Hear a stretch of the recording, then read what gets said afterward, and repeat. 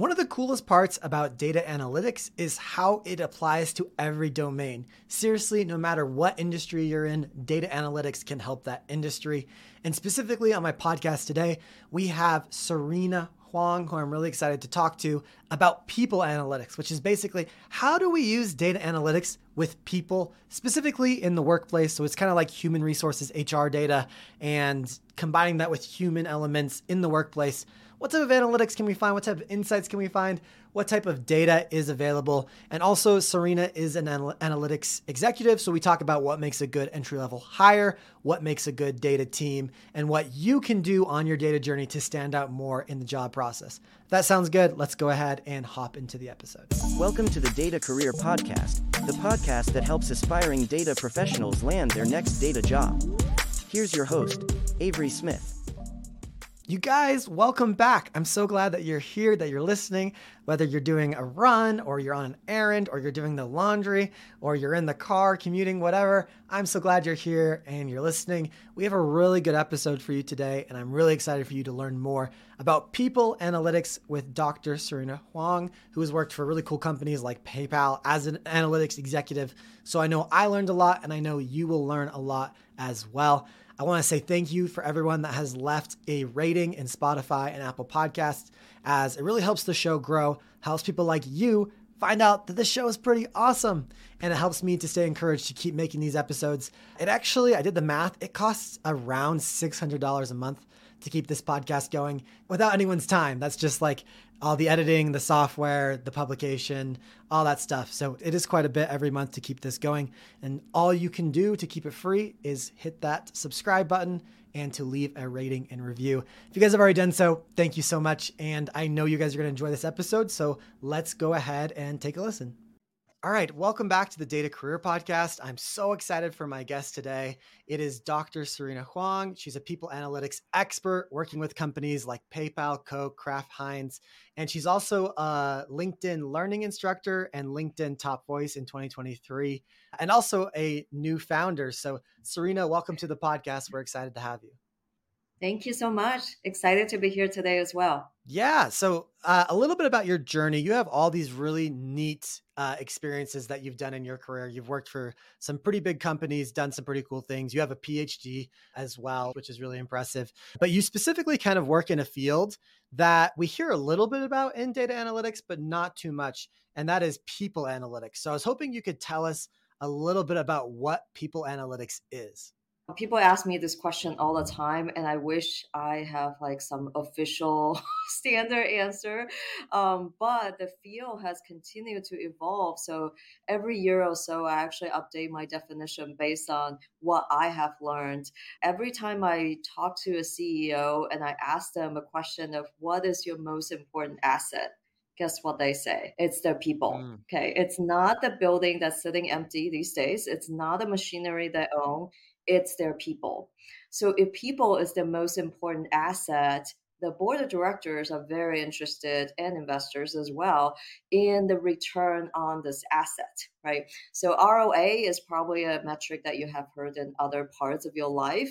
And people analytics helps you really maximize the return on this most important asset to a company. And that, if that sounds too difficult and too over the top, think about it in easier terms, like using data analytics to improve everything when it comes to talent in an organization, from hiring to retention to promotions to diversity and inclusion. Those are all areas where people analytics cover. So it's broad, but it's also very niche at the same time. Okay, so people analytics is basically using data to protect a company's number one asset, which is their people. Yep. The different subgroups might be recruiting and hiring, promotion, retention, keeping people at the job, and diversity. Is that kind of a fair summary? Yes, definitely. Okay. Now that's really interesting. And I totally understand that having, a company's people be the number one asset, and you definitely want to make data-driven decisions when it comes to all of your assets, including the people. Can you tell us a little bit more? Like, I'm just imagining, when I worked for ExxonMobil, part of their hiring team or recruiting team, like what goes into, like, what type of data sets do people have for like hiring data sets or like recruiting data sets? Yeah. So if you think about yourself when you have gone through an application process, right? What did you submit? Probably your resume at some point. Hopefully, no one asks for cover letters anymore, but some do. And then at some point, there might be some background checks on your, education and your previous jobs. A lot of that get entered into the company system. And then sometimes people have really structured interviews where people on the panel will actually take notes on you. Those data could be stored somewhere as well, including technical assessments and things like that. Not every company does that, of course, but sometimes they do, and it could be in the system that really started with the first moment you apply, hit that apply button and start uploading documents. And then once you are hired, right, there's also, now we know how long it took you to get here, right? What's the interview date, and what was your hire date? What was the day of your application? Something that a lot of recruiting teams will measure is something called time to hire. Right. LinkedIn actually just published their time to hire data. It's very interesting. You can see how long it takes by discipline it takes to get a job. So from the moment you start the job search to the moment that you are hired, obviously that varies. So some fields like consulting have one of the longer time to hire. Why is that? Well, consulting is known for really strict and rigorous process when it comes to interviews. There are case studies, there are rounds and rounds of interviews to make sure the consultants are top notch. And I can say that's true from my experience. I was a consultant at one point myself. And in other fields, it might be faster. So time to hire could be one of the metrics that you ended up having, but along the way, there's a lot of data collected on each individual candidate to get there. Wow. Okay. That's really fascinating. So, your resume, the questions you answered, the interview process you went through, that's some of the data that might be, used in terms of hiring and recruiting analytics. So that's highly unstructured data, that sounds like to me. Like that's something that, we don't necessarily talk a whole lot in the data community, the difference between structured and unstructured data. You can basically think of structured data as like it fits in a rectangle, like it has rows and it has columns. But it really sounds like a lot of at least the recruiting and hiring data is pretty unstructured, starting with like a resume or text answer to questions. So that does that increase the difficulty of doing these analytics? It does. And this is one of the most common complaints we hear a lot from candidates, right? You've asked for my resume, and then the next step, I have to enter my job history by hand again. Why is that? Well, this is exactly the structure and unstructured data problem. Because the resume is unstructured, a lot of the systems for applicants do not have those smart text analytics built in to extract everything from your resume and turn it into, year 1 to year 5, you were at this job at this company. You would think you was able to do that for the most part, but it's so difficult. That's why a lot of systems will actually ask you to tell them from your year of graduation to today, fill out the job history. That is very painful. This is not to say all hiring systems work that way, but many of them still do, unfortunately. Or sometimes it tries and it makes mistakes. It could make an attempt to parse out your resume into that more structured data and ask you to verify. And because the resumes don't come in standard formats, right? Think about the font that you use. And this is why it's important to try to use standard fonts if you can when you are applying. Don't make it more difficult, right? Use the same dash if you're going to use the dash. Don't use double here and then single there. So basic things so that it can be understood by systems in an easy way. And yeah, that's kind of what goes on behind the scenes a little bit. So next time you're very frustrated with the hiring system, know that it's because of a data challenge of structure, versus unstructured data that is so much more difficult to deal with. Yeah, that makes sense. That is difficult. Okay, and then like in terms of I'm just thinking of like retention, keeping people on the job. Where does that data even come from? Yeah, so it's actually very simple. So we know the moment you enter a company, you have a hire date, right? And then by the time you leave the company, you have some sort of termination date, whether that's you leaving or the company asking you to leave, or maybe there's a restructuring that happened and a particular business unit closed down. So there's kind of basically your start and end date of your employment with the company. That's your tenure within that company. Then you look at across, maybe different groups. What what percentage of people stay beyond X number of years. That's often of interest. One metric I like to look at and encourage companies to look at that tells you a lot about your onboarding process, your hiring process, something called new hire retention. So you can look at what percentage of your new hires within the first year are still there. If the majority of your new hires are gone by year one, that's probably a bad sign of something going pretty wrong, either in the recruiting process where they were promised something, then show up, they get something different, or your onboarding was so poor that by week three, they haven't received their laptop. They're just sitting around, right? So I give those somewhat as extreme examples, but actually not too extreme because I have seen them happen to candidates, and those create really poor experiences and make people want to leave really fast. So look at your new hire retention. That could be a great area to start if you want to make sure you can retain people. And of course, that's not just one of them. You can also look at retention by different demographics, right? We hear a lot about Gen Z and younger millennials jumping from one job to another and not staying longer. That might be true externally. You don't know if that's true for your organization until you take a look at your data. Perhaps your Gen Z are super happy, right? You have no idea until you look. So one of the beauty about people analytics is that there's now a lot of external research available. People are starting to share a little bit more, but you always have to stay curious and validate with your own data to see what your employees are saying and what they need versus just taking some industry benchmark and assume that is the case for your organization. Yeah, that makes a lot of sense. That's actually, now that you mentioned it, so I run a data boot camp called the Data Analytics Accelerator, where we try to do realistic projects based in different industries. And we actually, it's our R module, our R and statistics module. We actually use the IBM attrition data set. Ah, That's kind of oh, famous in cool. the people analytics Yep, world. very familiar. Yeah. And I think that's actually the biggest use case of that project is we're trying to figure out if there was like a discretion between ages. Like, did the company, I can't remember if the people quit or if they were fired, but the people who exited the company on average, were they younger than the people who stayed at the company, and trying to compare, Mhm. what were some of the factors to people leaving this Yeah. company? So that's people analytics basically. Yeah, that's definitely a huge part, including the when you get to more mature analytics, maturity curve, and you get to predictive analytics, right? Where you're now not only saying how many people I've left, but also predicting who is going to leave.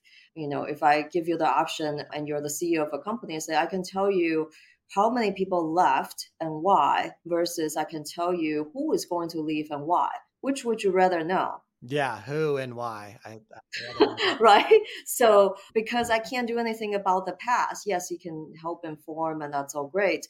But most importantly, I want to know for the people I have today, who is at risk, and intervene if it's someone I definitely want to keep, or if it's a group of people who have important knowledge of my product, and I can't lose them because my business will fail. Then those are really useful information to have versus just looking in the rear view mirror and saying, oh, a bunch of people left and why.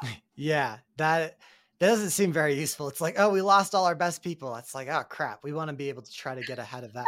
And so really in Yeah, people analytics, we look at the four different types of analytics, descriptive, who left, diagnostic, yeah, like why they left, why? Yeah, predictive, being able to predict, who might leave or how many will leave in the future. But then probably that prescriptive of like, how do we, using the data we know, how do we keep our best talent? How do we make our company the best asset it is? So it's pretty fascinating, yeah, all these different types and facets of people analytics. Now, an interesting title I've heard of recently is a compensation analyst. And to my understanding, they're basically analyzing data off of salaries, like how much people actually get paid. Would you say that also falls underneath people analytics? Oh, good question. It depends. So, a lot of organizations have group people analytics with the compensation, or sometimes they're called total rewards team, where rewards include compensation and benefits. And they could be grouped together as kind of a single center of excellence, called it like the numbers people in HR, if you will. So, people who touch numbers. Sometimes they sit somewhere else. So, it depends on the structure. It may or may not be part of people analytics. I would say that compensation is a data that people analytics team definitely use, but that doesn't mean all compensation professionals should be in people analytics because the skill sets are very different. Ultimately, the compensation analysts are there to make sure people are paid correctly, right? Correctly meaning, align with market, meaning align with what the company wants to pay them. Because not every company has the same pay philosophy, right? And so whatever that philosophy is, along with internal equity and alignment with external market, that's how they do their job. And I think there's a lot of overlap in terms of skill sets. So I've seen people move in and out from compensation into people analytics and vice versa. So it's interesting, right? It's not the same skill set. And within compensation purely, there isn't a ton of super, I would say, advanced analytics. Like no one, to my knowledge at least, is like by themselves running machine learning model in compensation. But is there room for that? At least basic regression models, yes, absolutely. And oftentimes what they actually do is they will hire external companies to do some sort of audits. And that doesn't mean the compensation team has no internal expertise. Oftentimes in an audit situation, they just want someone unbiased, someone external to provide that external view. And that's why. So I've definitely seen a lot of compensation analysts come my way as candidates and say, hey, I want to do something much more interesting beyond what I do, up level my analytic skills. And I want to get into your organization instead. Okay, interesting. Let's talk a little bit more about your organization because when you were an analytics executive at PayPal, you actually quadrupled the size of your team in a very short period of Yeah. time. And a lot of our listeners, a lot of people I speak to they're trying to land their first data job. So I wanted to ask you, what do you feel like makes a good entry level data candidate? Yeah.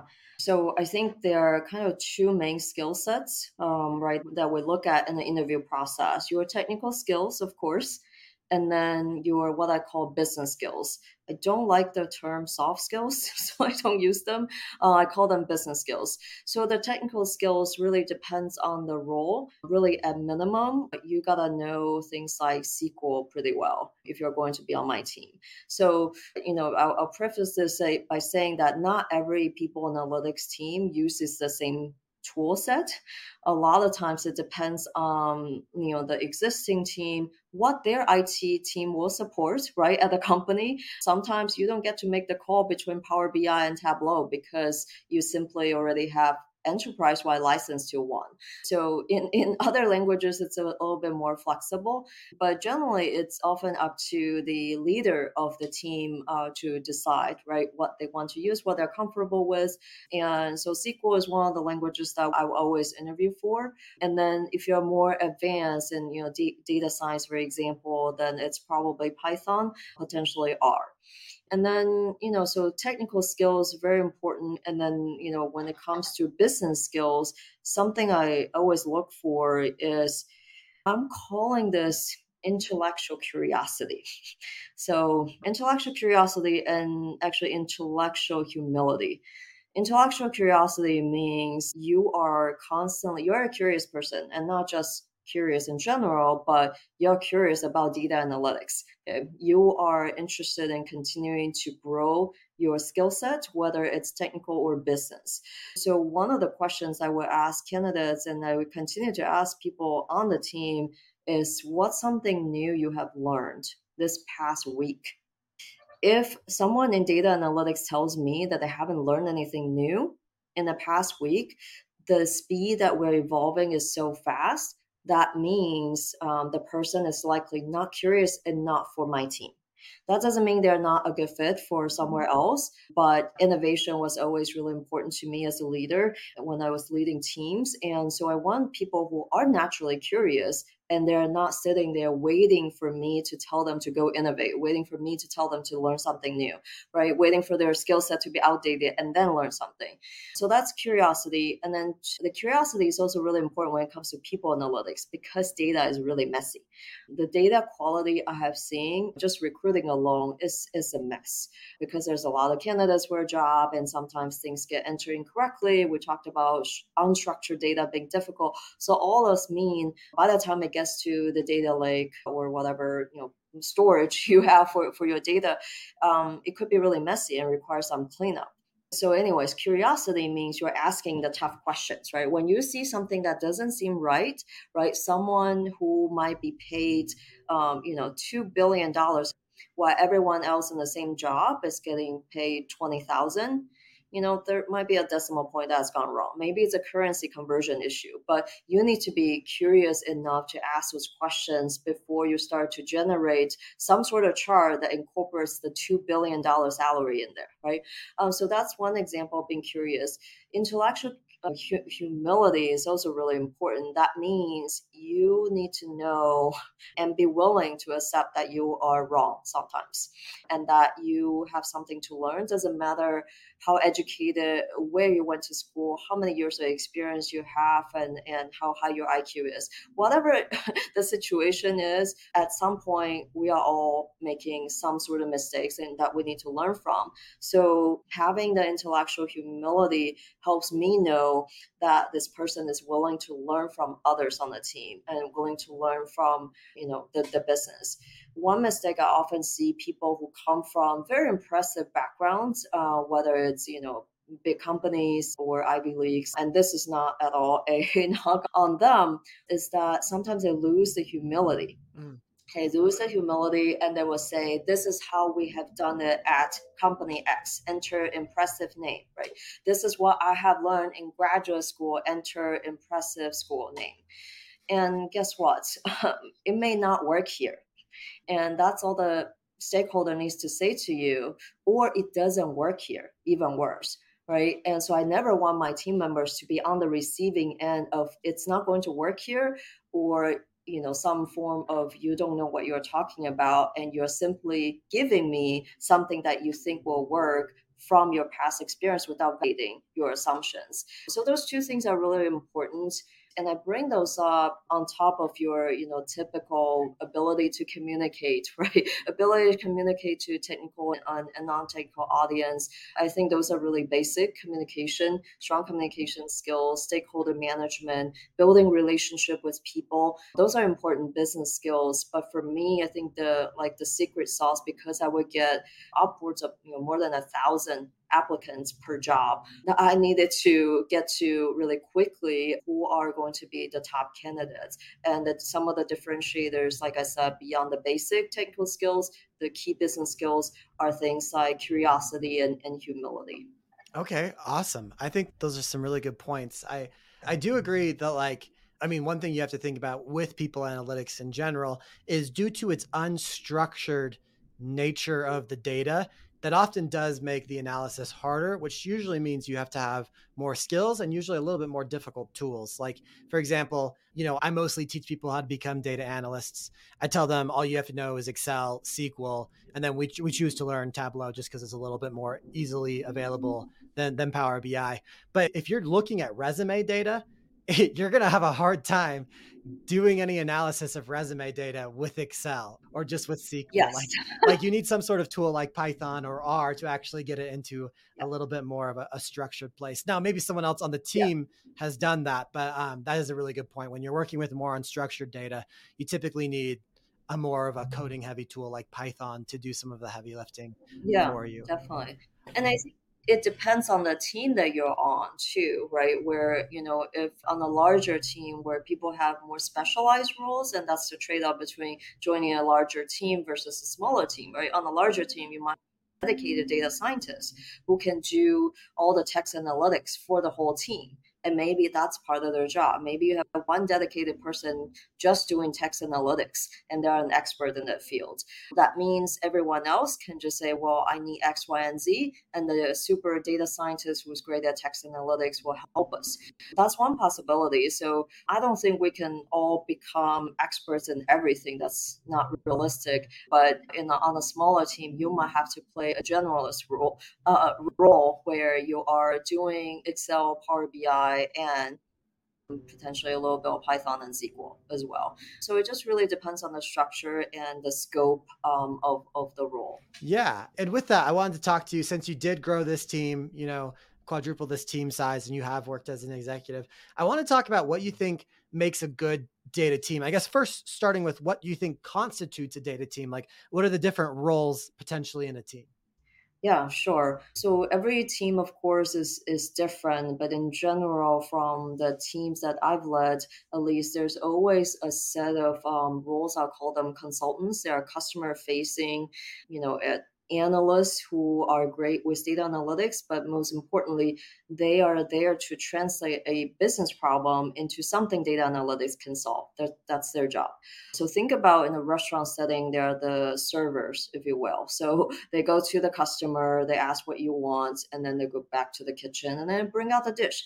And then we also have on the more technical side, anywhere from data engineers who will turn unusable raw data into beautiful tables for the rest of the team, to then kind of data analysts that could be either people with BI skills, right? They do visualization, they do reporting, to maybe someone who can do a little bit more than that, right? Basic analytics, not machine learning type, but some basic modeling, all the way to data scientists who, are not always that good with SQL, but they are experts in Python. They know how to build models that perform well.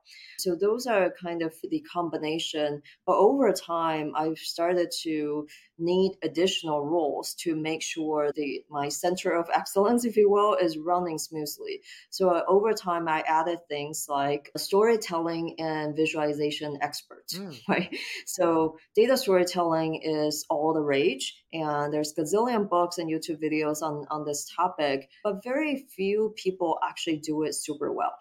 So it's a skill set that we can always continue to improve. And in people analytics too, how do you tell a story about recruiting data that will make the leadership team want to take action, as opposed to just saying, okay, that's kind of interesting, and move on, right? That's the worst nightmare of you doing all the work and no one does anything. And I think the power that the key to unlock that is good data storytelling. So that means, not only translating the results into something that can be understood and actionable, but also good graphics along the way and presentation and so on. The other role I also added that is not seeing a lot is a product manager. So I wanted, because we were, a smaller team at the beginning, we wanted to be all about scale. We wanted things to be scalable. And instead of thinking of dashboards as just dashboards, they are products. And we also built some internal apps and things like that. So these are all products of the people analytics team. And eventually we needed a product manager to create a roadmap and make sure they're talking to the right stakeholders and so on. So it's definitely mature over time. But those are, I think, the key roles that you can definitely see, from consultant to data engineers, data analysts, BI visualization specialists, data scientists, all the way to product manager, visualization experts. So yeah. Yeah, I think something that you said that really resonated with me, and, and thanks for that breakdown, was, you created these new roles. You mentioned there's like the consultant, the analyst, the scientist, the engineer, right? But you've worked at a lot of different companies for, a lot of different years. And I wanted to get your thoughts on one thing I've noticed in the data field is that titles sometimes don't really mean anything, especially from company to company and year after year. Yes. So I wanted to hear your thoughts on like what different data roles and titles have existed and, how you've seen them change year after year. Yeah, I think there are some data analytics roles that have had the same title for decades. Like that role has existed in one shape or form from even before Excel existed, probably. I don't know what that year is, but all the way to, data scientists, right? There's kind of different versions of data scientists now, that's more focused, to now we're seeing a lot of very focused AI specific roles, right? Like AI, ethical, responsible AI specialists, for example, that probably didn't exist 20 years ago. And we've seen them evolve over time. So my advice for if you are looking for a job and you've had some non-standard, I'll call it, job titles, is to standardize them, right? Standardize them so that it will make sense to every single company that you're talking to on your LinkedIn profile and on your resume, both, so that it doesn't come off as like, oh, what is a data ninja, right? Like that sounds cool, but I kid you not. And so, make sure it's translatable, right? Make sure it's translatable to broader crowd. And then if you are looking for people to hire and you're creating job descriptions, you're like, should I make it really interesting so it will stand out? Or should I make it very general so people can understand? I think there's a fine line, right? Like for me, when I was hiring, data storytelling, I meant for it to be cool and attractive, right? I meant for that to grab attention of, this is a director level role. I know that's going to grab a lot of applicants already, but on top of that, it is like newly created, never been done before. But then, I'm very specific in the skill sets and like you need to know how to do X, Y, and Z. So it's a fine line, depends on what you're doing. But as a candidate, you definitely want to make sure you standardize. And then someone who is posting jobs, that consider the trade-offs of who you are attracting that ultimately will give you who you need. I think that's really good advice. When I worked at ExxonMobil, one of my positions was an optimization engineer, which is really not Mm, a title you hear much of. And I was making, machine learning models. So can I just call myself a data scientist? When I worked for a biotech company, my role was a junior chemometrician. And it's like, you don't hear that role very often. So it's like, can I just say that's like a data analyst role or something like that? Sure. And I think so, like inside of the data world, I think that's true that sometimes these titles get a little bit wonky and we need to simplify them on right. our resume, simplify them on our LinkedIn. But even in whatever role you're in right now, sometimes simplifying the name of your official title can be really beneficial. I have a student inside of the boot camp right now who I don't remember his official title, but he's basically, it was like on his LinkedIn and on his resume when I went and did the one-on-one resume review and the one-on-one LinkedIn review, it was like painter delivery specialist or something like that. And I Okay. was like, okay, I don't think you want to stay in the painting industry necessarily. And like, I don't really know what this role does. So like, can we just simplify this to like operations specialist or like something Right. that like makes it a little bit more general? People are going to recognize what it is versus like, I don't know what the heck this specific job actually does. So I think people can really take that to heart. That definitely. And then if I could add one more, this is on the other extreme, right? Of people wanting to sound better, or maybe they sometimes are working in a job that they think deserve a higher title than they have been given at the company. And they decided that since no one is checking up on my LinkedIn profile, I'm just going to call myself something else. I would say be very careful with that because the data analytics world is not that big.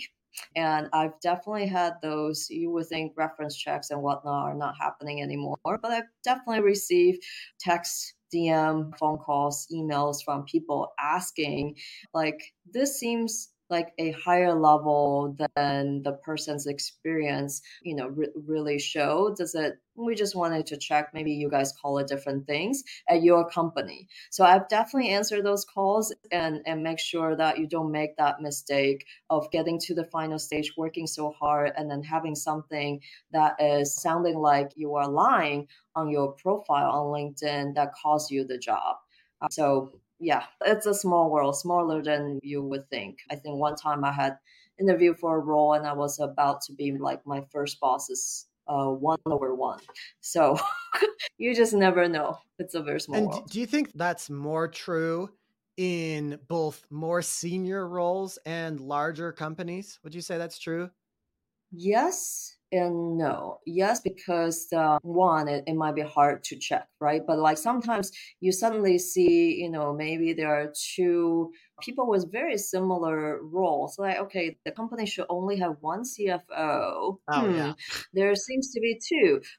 That doesn't make Yeah. sense. So sometimes it can be super obvious like that, where you want to be careful. While other times it might be hard to check. So in a large company, you might think no one is checking up on you, but it happens in a smaller company sometimes because the growth is so fast that you really take on additional responsibilities. I think if I could coach and mentor people again who had that problem, I always say, look, this is a time for you to reflect on whether or not you're in the right role. If you're doing that before you go and update, either out of anger, resent, or whatever, insert emotion, on LinkedIn, talk to your boss, right? Think about whether or not you should be promoted instead, or you should look for another role because the company is not valuing you.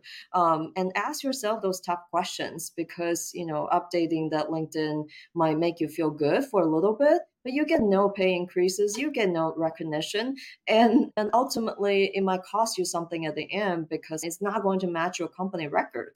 Think about whether or not that's actually a sign for you to speak to your boss about promotion or look somewhere else. Okay, awesome.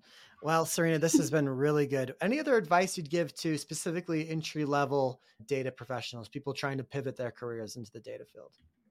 Yeah, experiment as much as you can. I have learned so much from doing things that I ended up really disliking. It's equally informative as landing something that I really enjoy. So make sure when you are in your 20s, use that time to experiment. By the time you get to me in my 30s, it's a little bit harder. It's not hard, I would say it's more costly, right? Like it's more costly to have to start over at the bottom of another organization. Like it's the salary differential is higher, and then definitely find as many mentors along the way as you can who are who are a few years ahead of you and can tell you how the world really works. And I think the discipline, maybe the third, is if you can try different industries and disciplines of data analytics. It's fascinating. I did a short project in supply chain. It was like logistic type work. And I realized I could do the work, but it was not very interesting for me. So, like I said, this is about gathering data on yourself as well and figuring out what you truly enjoy and what makes you come alive, right? Like ask those simple questions. Is there a particular project that really brings you a smile and you want to do more of that? What does that look like so that you can have a long and fulfilling career in data analytics? Awesome, Serena. Thank you so much for being on the podcast. We really appreciate it. Of course. Of course. Thanks so much for having me. You're welcome to follow me on LinkedIn or check out my website. It's datawithserena.com. Hopefully, you leave this episode feeling a lot more confident about people analytics, and maybe you can become a people data analyst or an HR data analyst or something else if you want help on your journey. In fact, if you want a project about people analytics and HR data, plus 8 other projects to put on a beautiful portfolio, I highly recommend you check out my program, the Data Analytics Accelerator. If you enjoy this podcast, you're likely to enjoy the bootcamp as well.